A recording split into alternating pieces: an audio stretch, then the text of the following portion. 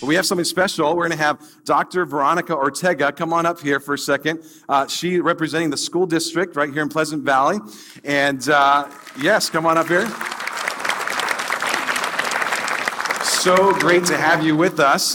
We have this little thing here. We're going through a series in values. And one of our values is to have impact in our community. And it's a value of ours. And so we want to be doing this in the future, continue doing this. And so we come up with this little idea of raising some supplies. We had pencils. We had a goal of 6,500 pencils. We got 7,024.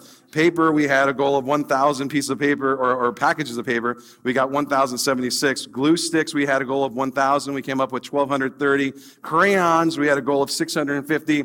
And we got 816. Markers, 650 packets. We got 718. Erasers, 1,000. We got 1,560. So the fun thing about this is, yeah, that's awesome. And that's all you guys.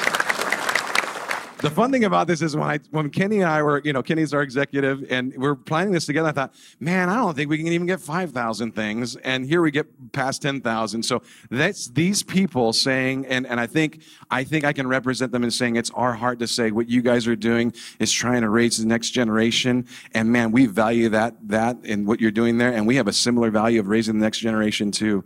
And so we wanted to say thank you for what you're doing. No strings attached. We're going to find a way to get it to the schools, but you'll see it when you leave today. We just want to tell you that you're valuable to us and this community is valuable to us. So Veronica, I just want to give Veronica a hand. And can I put you on the spot? Okay.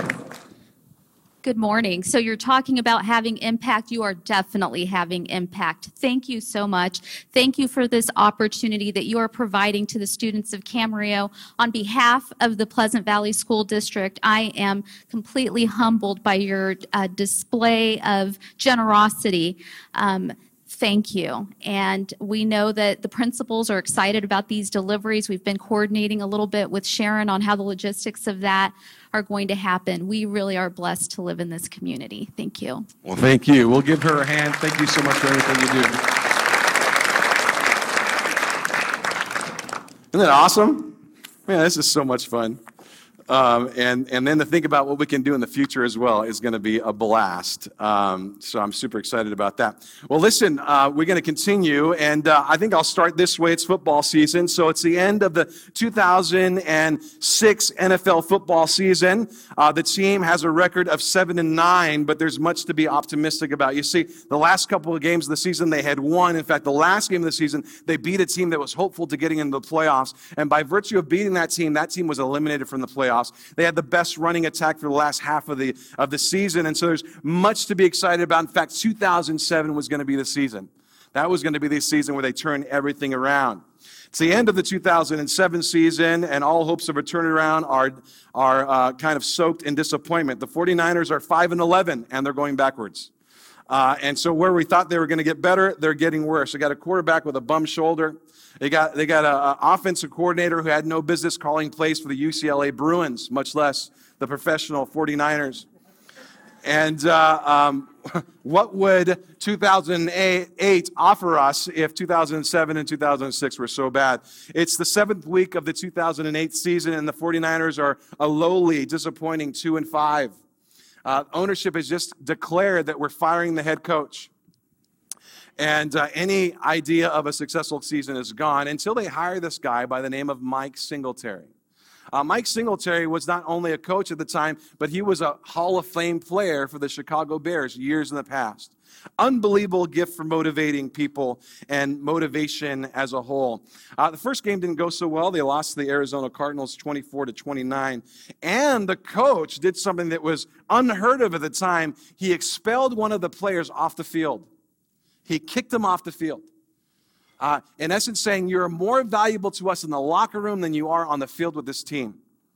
Humiliating him in front of thousands in the stadium and millions who are watching on TV as the commentators would commentate. We've never seen a man do that, treat a grown man like a child like that, and kick him off the field.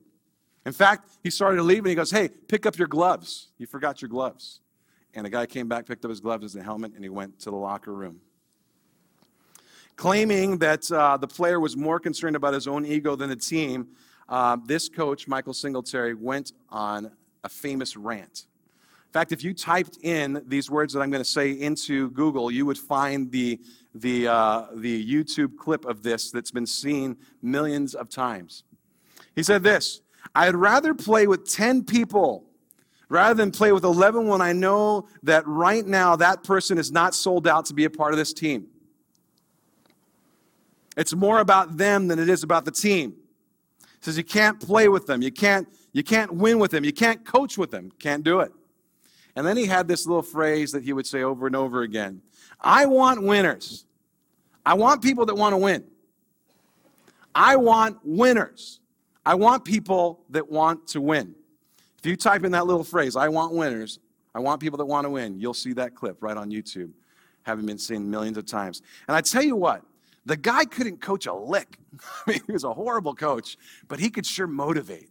And as seen in that press conference, he motivated not only his players, the team, the fan base, the entire world was motivated by what he